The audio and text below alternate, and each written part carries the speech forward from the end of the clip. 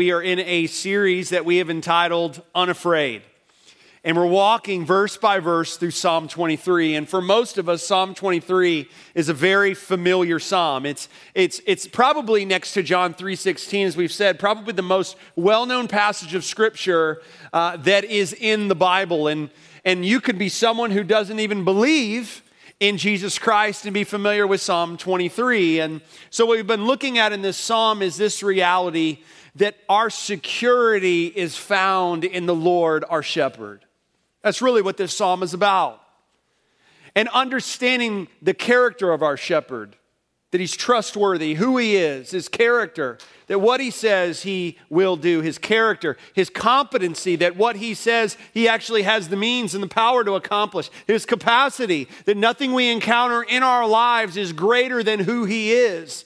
And so really what we're striving for in Psalm 23 is living in the security that is found in the description of the Lord as our shepherd. And in reminding ourselves of that and realizing maybe for the first time that what are found in this psalm is truly what we can experience in our lives, that we will live lives, not that we won't face fear, but we won't be paralyzed by it when it comes because we understand who our shepherd is.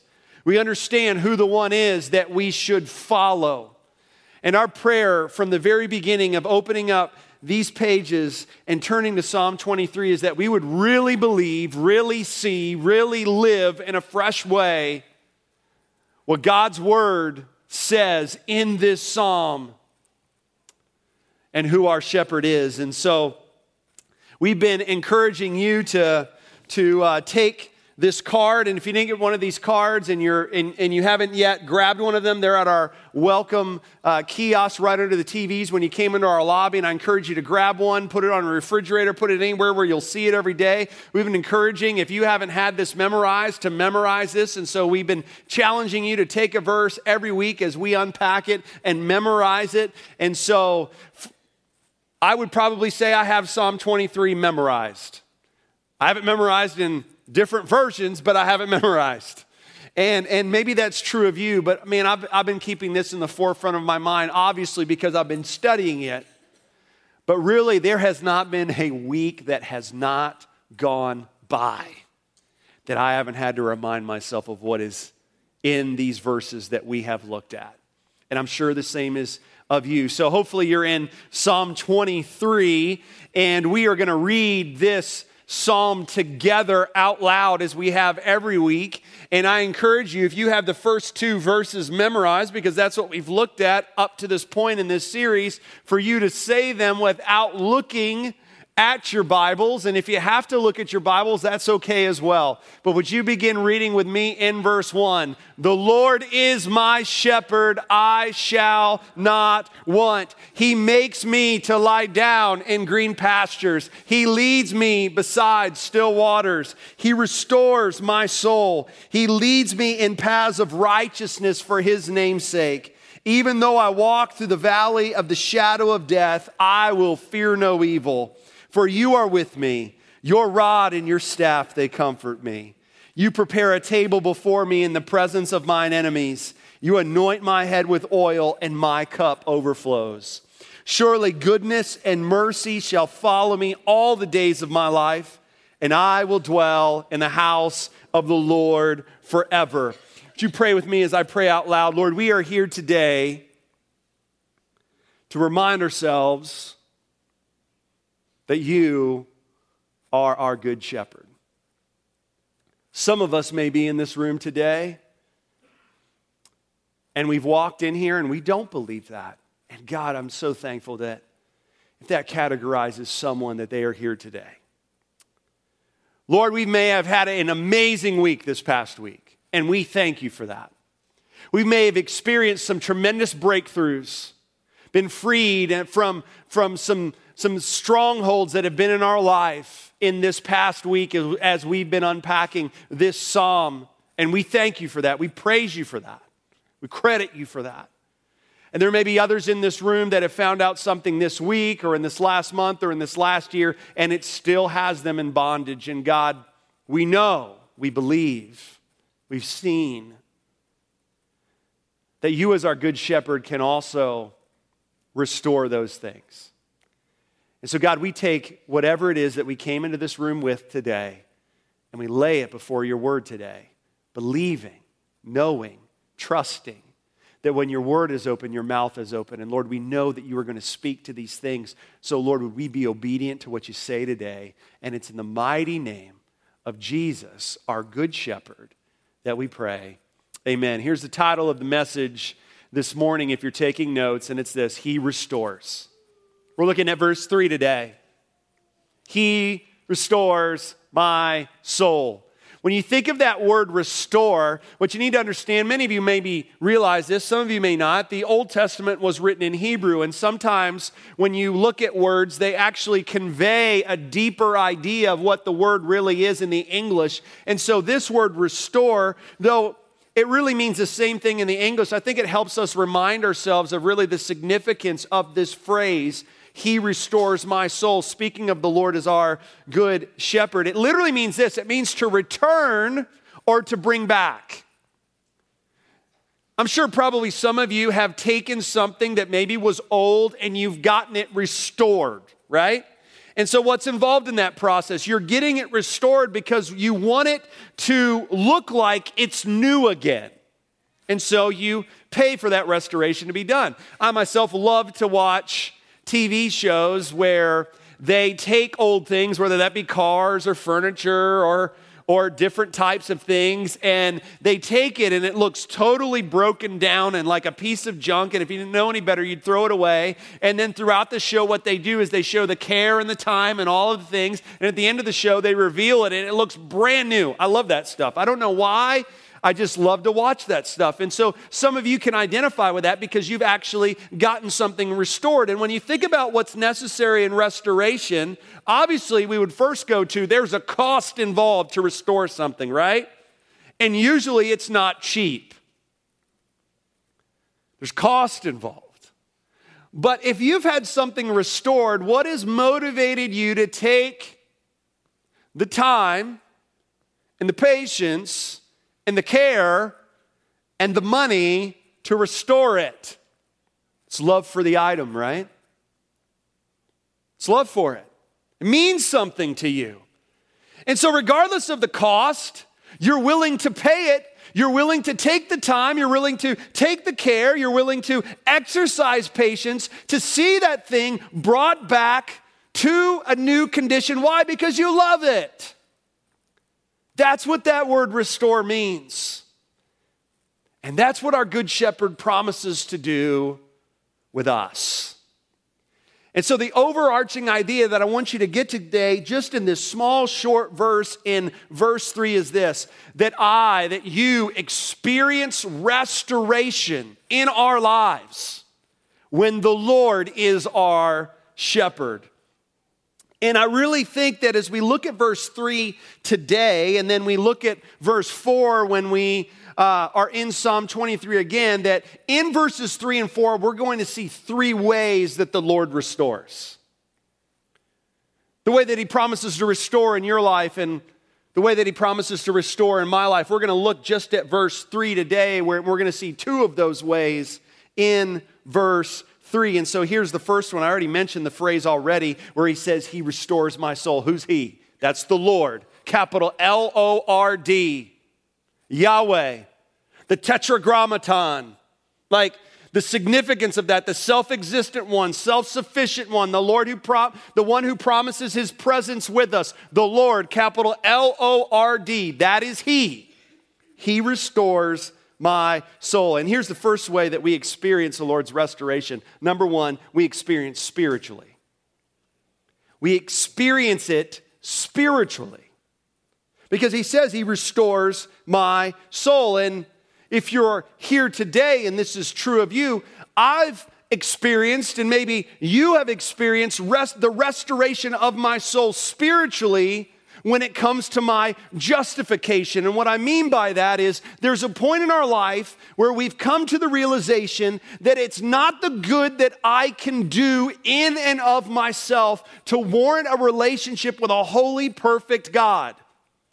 We love to think of it that way, that if I do enough good things and my list is long enough and the list of good things is longer than the list of bad things, that hopefully I can have a relationship with a holy God, and hopefully when I pass from this life to the next, I will be in heaven with God for all of eternity. And that's how we think. If we even believe in God, that's how we think. But when I understand what it's saying here in verse 3, that he restores my soul, it makes me think, wait a minute, I have a shepherd, I have a Savior who promises the restoration of my soul spiritually in terms of, here's a big word, justification. See, in Romans 3:23, we're told all have sinned. You know what that means? That means you've sinned and I've sinned. I've never run into a person before where I've had to convince them that they're not perfect. Never have. And if I had, I would question their sanity. Never run into that. And Romans 6:23 also tells us that what do I deserve because of that sin? It says, for the wages of sin is death, separation from God for all of eternity. Why? Because God's holy and I'm not. God's perfect and I'm not. Ephesians 2:1, another passage of Scripture says, I am dead in my trespasses and sins, that by myself I am without hope. I am a sinner. Isaiah 64:6 says that when I want to try to justify myself and say, but look at all the good things that I've done. Seriously? Like, I'm way better than a lot of people that I know. It says that all of my righteous good deeds are like a polluted garment before a holy God. Because he's perfect and he requires perfection in order to have a relationship with me. So that means that in and of myself, I am without hope to ever have a relationship with a perfect, holy God. So what do I deserve because of my sin? I deserve judgment. That's Romans 6:23. But Jesus Christ, in his love for me, he came, put on human flesh, lived a perfect life for me that I cannot live, replaced that sinful life with a sinless life, died on the cross for my sin, paying the death that I deserve because of my sin, rose again 3 days later, so that if I place my faith and trust in Jesus Christ as my Lord and Savior, I am justified. That God sees me just as if I've never sinned, because I haven't, no, because he's seeing me through Jesus Christ's life, death, and resurrection lived for me. I've been justified.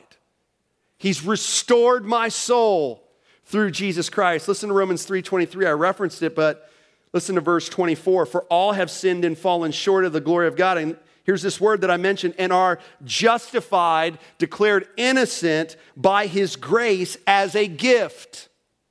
What makes a gift a gift? You don't work for it. Through the redemption that is in Christ Jesus. I just want you to pause and think. If you're here today and you've placed your trust in Jesus Christ's perfect life and death and resurrection for your sins, just think about that time when you did that. Just think about it. For me, I was 5 years old. Some of you are like, man, how much bad stuff can you do from 0 to 5? Well, you can lie and remember, what did we say? One sin causes me to be void of acceptance of a holy God. So your testimony may be different than mine. And listen, it's not about comparing testimonies, because every testimony is God's grace story in your life. For me, I was 5 years old. And I don't remember a lot when I was 5, but I remember this as clear as a bell. I remember being on my dad's a pastor. I remember being on a hospital visit with my mom and dad, tagging along in Indiana at the time where he was pastoring. And I remember only as a 5-year-old Ken and a childlike mind being overwhelmed that I'm a sinner and I need Jesus. And I remember asking my parents, I need to accept Jesus Christ as my Savior. And I remember my parents taking me home. I remember us going upstairs in the 2-story house that we had in Indiana. And I remember kneeling beside my Sesame Street bed sheets and asking Jesus to be my Savior. That's my story. That is when in my life, Jesus restored my soul. He justified me through Jesus Christ's life, death, and resurrection for my sins. And listen to me, if you're here today and you've never done that, I believe without a shadow of a doubt that the reason why you are here today is because your shepherd wants you to understand that he desires to restore your soul. He desires, he loves you. He wants you to stop trying to earn his favor and see that it's an endless, hopeless process without accepting Jesus Christ as your Lord and Savior. He wants to restore your soul spiritually. He wants to justify you, to declare you innocent before a holy God.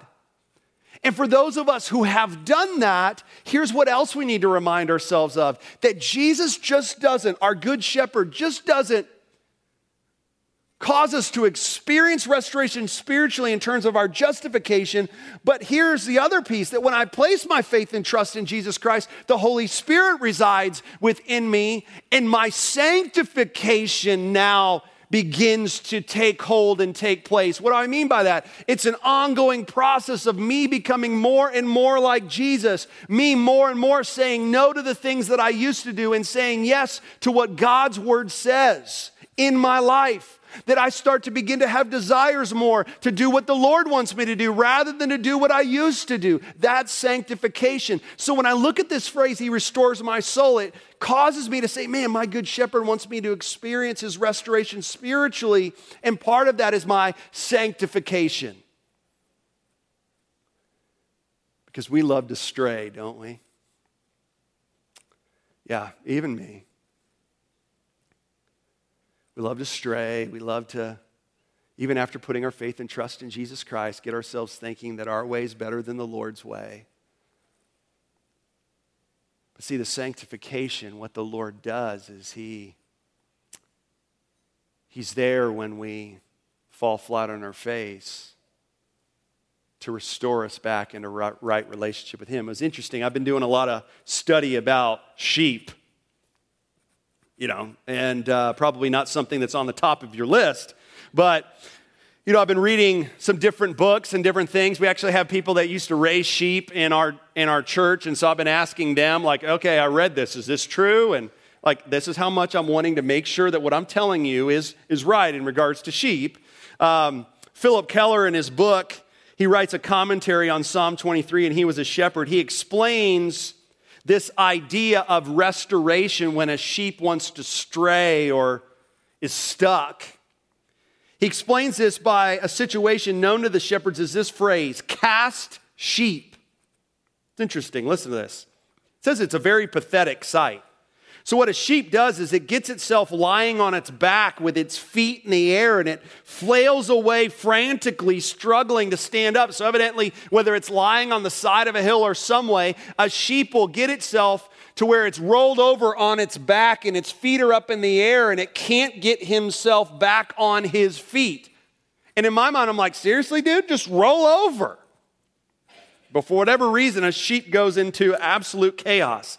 And it says if the owner does not arrive on the scene within a reasonable short amount of time, the sheep will die on its back, when it probably is like, well, you got to that place. Why can't you get yourself back? But here's the significance. How often is that true of us? We get ourselves in a situation because we've strayed away from our good shepherd, and we need restoration. But we feel like we're so far in the forest that we can't see the trees, and we're like, God, how do I even get out of this? How did I get here? Turn to Luke 15. Keep your finger in Psalm 23. I've made reference to this passage of Scripture before, but I want to read it again. Because after all, we're in Psalm 23. The Lord is being illustrated as a shepherd.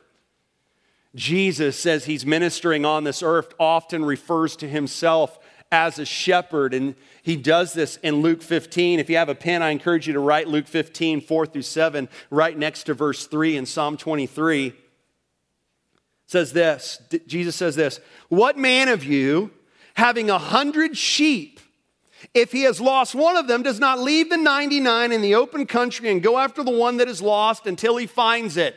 Rhetorical question. Answer, nobody in their right mind would leave 99 sheep for one sheep. No one. Look at what it says, verse 5. Jesus is trying to get across the idea, no one. But Jesus is like, I will. Verse 5, and when he has found it, he lays it on his shoulders, rejoicing. Now let's stop there. So let's just get with this illustration. 99 sheep. I got all of these sheep and I've lost one. But Jesus talks about this shepherd that would actually seek out the one. And when he finds it, he puts it on his shoulders. Like he doesn't drag it by the neck. He puts it on his shoulders and he's so happy. So think about it. Don't raise your hand to this because I don't want you to admit that maybe your parenting skills aren't a A+. How many of you have ever lost your kid in a crowd? I remember when we lived in Florida and we would oftentimes, go to Disney. And I remember when our kids were younger, we would always have a place that if they got misplaced, they would go to that place. And I remember we'd be like, all right, we're passing this flagpole. If you can't find us, go to this flagpole, and being like, where do you go? The flagpole. Where? The flagpole. One more time. Where? The flagpole. Now, I don't remember ever losing our kids in a theme park, but I do remember at times misplacing them in the store. Right? Can you relate? Think about that time. Like when that happens and you look around and your child is nowhere to be found, and what immediately comes through your mind? Just absolute panic, right? Where are they? Who took them? I'll never see them again. Whatever it is. And honestly, those are thoughts because you love your child. And so you're searching all over the place, and it gets worse and worse by every second that ticks where you can't find that child, right? Some of you are getting anxiety just thinking about that. But think about it. Maybe this is just true of me. In those times where I've looked around for my kids and I haven't been able to find them in a store or whatever, and then I finally find them. They're completely calm, but I find them. And I can't say that I've done this, where I look at them, I'm like, it's so good to see you. And you give them a big hug and you give them a big kiss and you pick them up and say, I'm so happy that I've found you. Now what do? Don't ever leave me again. What were you thinking? Right? Don't leave me up here by myself. Because they scared you so much that rather than welcoming them and just being like, oh, I'm so glad I found you. Man, it's like chastisement. Scaring them into submission so they never do that again. And why? The reason why I give that illustration, because you see the shepherd's response here? He doesn't say, why did you wander away? What were you thinking? You're so stupid. Remember what we said about sheep? They're dumb. Like the shepherd doesn't remind them, as Jesus gives us, I'm going to remind you that you're dumb and you're stupid and you need me desperately. For all circumstances, you already know that when you're in a ditch. I don't need to remind you that you shouldn't have wandered away. Do I? I don't. I've never needed to be reminded when I'm in a ditch that I'm in a ditch. But what I love here is, what does Jesus do? Puts the sheep on his shoulder. He says, you know what, I'm not going to drag you by the collar to the place that I want. No. I'm going to take you there myself. I'm going to put you on my shoulder, and I'm going to rejoice along the way that I found you. And not only am I going to rejoice, but I'm going to throw a party. Look at what it says, verse 6, he says, rejoice with me, for I have found my sheep that was lost. So just so I tell you, there will be more joy in heaven over one sinner who repents than over 99 righteous persons who need no repentance. Some of us are in here and we're so self-righteous and we don't realize that we're in a ditch. But our self-righteousness has caused us in a ditch. And listen, if that's you this morning, what the Lord wants you to be reminded is He restores your soul. He wants you to be brought to a place where you realize that you need his sanctification. You need to repent of your sin, and he's there with arms wide open. But those of you who are here today and you know you're in the ditch and you feel like you're on your back like one of those cast sheep and you're not able to roll yourself over, listen to me this morning. You have a Savior who loved you enough to die for you, but you also have a Savior who loves you enough to rescue you and to restore you. No one's ever too far gone from God's long arm of grace. We have people in this church that marriages were absolutely in the ditch last year, that had absolutely no hope and would testify to you today of God's restoration in their life. There are people today that have those stories. So don't think to yourself, even in this moment where it seems like you're on your back, that Psalm 23:3 is not true for you. He wants to restore you. I love Philippians 1:6. We looked at this in the fall as we walked through the book of Philippians. He who begun a good work in you will bring it to completion at the day of Jesus Christ. In other words, that if God justified me, saved me, declared me righteous before a holy God because I put my trust in him and not in the good that I've done, but in the perfection that he's accomplished through his life, death, and resurrection, why should I believe that the Lord is just going to allow me to wander on my own? Listen to me. God gave you a brain.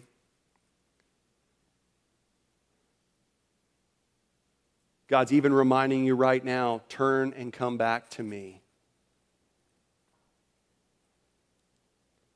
I'm not going to tell you I told you so and wag my finger, but I want to restore you.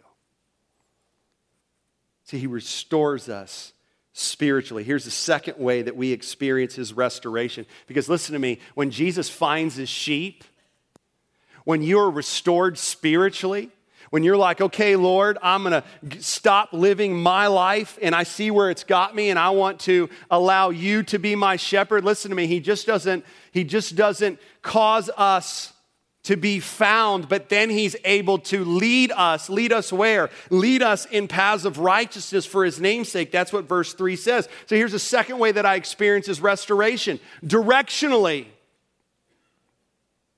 He guides me. He directs me. Don't raise your hand on this, but just think about it. How many paths have we wandered in our lives that would be described as anything but paths of righteousness? Maybe described as paths of wrongdoing. Maybe it's broken relationships. Maybe there's regret that you have in your life. Maybe there's shame. Maybe there's guilt. That's why we've taken so much time to remind ourselves of the restoration that's found in our shepherd spiritually. Because when I'm spiritually restored, then I'm postured in such a way that can be led to the paths that my shepherd wants me to experience. Because listen to me, restoration directionally means this, that I have to be postured in such a way that I am saying daily, where you lead, I will follow. You're the shepherd, I'm the sheep. When we get into ditches in our life, it's because we have gotten ourselves to think that where I go, Lord, you're supposed to follow. I know that's what your word says, but I want to do this. I know that's what your word says in this area, but I want to do this. And every time we experience a dead end in our lives, it's because we have wandered away from the shepherd who wants us to lead us in paths of righteousness for his name's sake. Because we're just like sheep. It's interesting, I'm studying about sheep. They can literally wander away from where the shepherd is leading them. Even if they see like a bush with berries or something on it and it's on the edge of a cliff, they're not thinking to themselves, I got to be real careful here because the reason why the shepherd's not leading me to that bush is because I will go over the cliff. You know what the sheep will do? They'll just go right over the cliff. Because they have in their minds that they know what's better than the shepherd. They're self-sufficient. And isn't that true of you and me? I don't have anybody in my life that would disagree that I don't struggle with self-sufficiency. Thank God for those good friends. Curious. want to get my audience. You can raise your hand for this one. I've asked a lot of questions that I don't want you to raise your hand up. How many of you would say, I am a planner? Raise your hand. Look at that, all my peoples. All my peoples. How many, now you're not going to want to raise your hand, but how many of you would say, man, I like ambiguity? How many of you would say that? Raise your hand. Be proud of that. Be proud of that. All right. A few of you. Like, I kind of like ambiguity. Like, the planners are already judging you right now. Not me. Planners are already judging you right now, but here's the reality. Whether you're a planner and you have to have everything spelled out and you're like, man, I know what to do here. I know what to do there. I'm going to make my plans here. I'm going to make my plans there. Or you like to live in ambiguity and you're like, you know what? Here's my plan. I'm good without a plan. That's my plan, no plan. Regardless, you find your sufficiency in your strategy in to live your life. That's our nature. But when I see verse 3, I see it so clearly how the shepherd wants to lead me. He wants to lead me in paths of righteousness. And when I become self-sufficient into thinking that I don't need to look to God's word for my direction in life, it's always going to lead me to paths of wrongdoing, not righteousness. I love Proverbs 16:9. Many of you probably know this verse, maybe not the reference, where it says, the heart of the man plans his ways, but the Lord establishes his steps. Some of you heard the phrase, God laughs at our plans. Nothing wrong with planning. I said I like to plan. But am I living in such a way that I'm like, Lord, I want to experience your restoration directionally, that when I veer off to the side and go my own way, that, Lord, in that moment, rather than just be stubborn and not see that your way is better, Lord, I want to repent of that so that I can come back into your way so that I can experience restoration directionally and get on the right path. What does that entail? I just want to give you a couple things. What does that entail? This daily decision to allow our shepherd to lead us. And I say it's a daily decision because that word lead in verse 3 has the idea of it's something that we need to do continually. It's a daily decision of submission. It's not like, yeah, Lord, I prayed 4 years ago for you to lead me. No. It's every day. Every day that I wake up, Lord, would you lead me in the paths of righteousness for your name's sake? And so some of us may be like, I want to do that, but what does that mean practically? What does that look like? Here's what it means. First of all, you need to rest and not rush as the Lord leads you. Why do I say you need to rest and not rush? Because I don't know about you, but most of the directional decisions that I've made in my life that have led me to dead ends or led me to experience painful consequences in my life have been because I have been self-sufficient and I've rushed those decisions. I just want to do it. I don't care what anybody else tells me. I want to do it. I'll give you one story. And it's a somewhat ridiculous story. But I remember back in 2010, and I remember we had this vehicle. I loved this vehicle. It was a Chevy Tahoe. I loved that. I loved that SUV. Loved it. You know, it was black. I like the color black. It was black. It had tan interior. I loved that car. I bought it used, but nevertheless, I loved that. I loved that vehicle. And I won't get into all the circumstances on why I was foolish in doing this, but I made a decision that I literally reference often to Lori, my wife, of how stupid I was because I traded a Chevy Tahoe. I'm going to mention the car, and if you have that car, it's a great car. I'm not criticizing your car. Let me make all my bases clear so you don't tune me out for the rest of this message. I traded a Chevy Tahoe for a Scion XB. Like that's one of those Scion-like wagons. Yeah, I just heard somebody say, what? That's what I've been saying for 8 years. And we'll get into all the reasons, but nonetheless, it was a rush decision. And I mentioned that, and I look back and I'm like, that was such a stupid decision. Why did I do that? Because I rushed it. Now listen to me, I just gave you something that was very elementary, but let me say this, and I'm not going to share other decisions that I have made that would be weightier that I wish I wouldn't have made that I rushed, but let me just tell you, I can look back at times in my life where I have gone my own way rather than submitting to the Lord's word in my life, and I would say, man, I rushed them rather than resting. And what did we look at last week in verse 2? What does it look like when we see, what does it mean to lie down? What does it mean when the Lord makes us lie down? It literally means for us to lay flat on our back, so the only way that we can look is up. Remember, it's not me sitting down and saying, okay, Lord, I'm going to trust you and I'm going to be ready that if something doesn't work out, I can pop up real quick. No. I'm lying on my back, right? I'm lying on my back. That word means stretched out, lie down, so the only place that I can look is up. That's what that word means. That's how we experience rest. And the way that I allow the Lord to lead me in paths of righteousness is to say, wait a minute, in any decision that I make, in order to discern, is it a path of righteousness or is it a path of wrongdoing, I need to rest and not rush, which means I go to His word. That's what resting looks like. That's how I rest, and I go to His word because His word provides me objective direction. His word tells me, go here, not go here. Live this type of relationship, don't live this type of relationship. Serve me, don't serve someone else.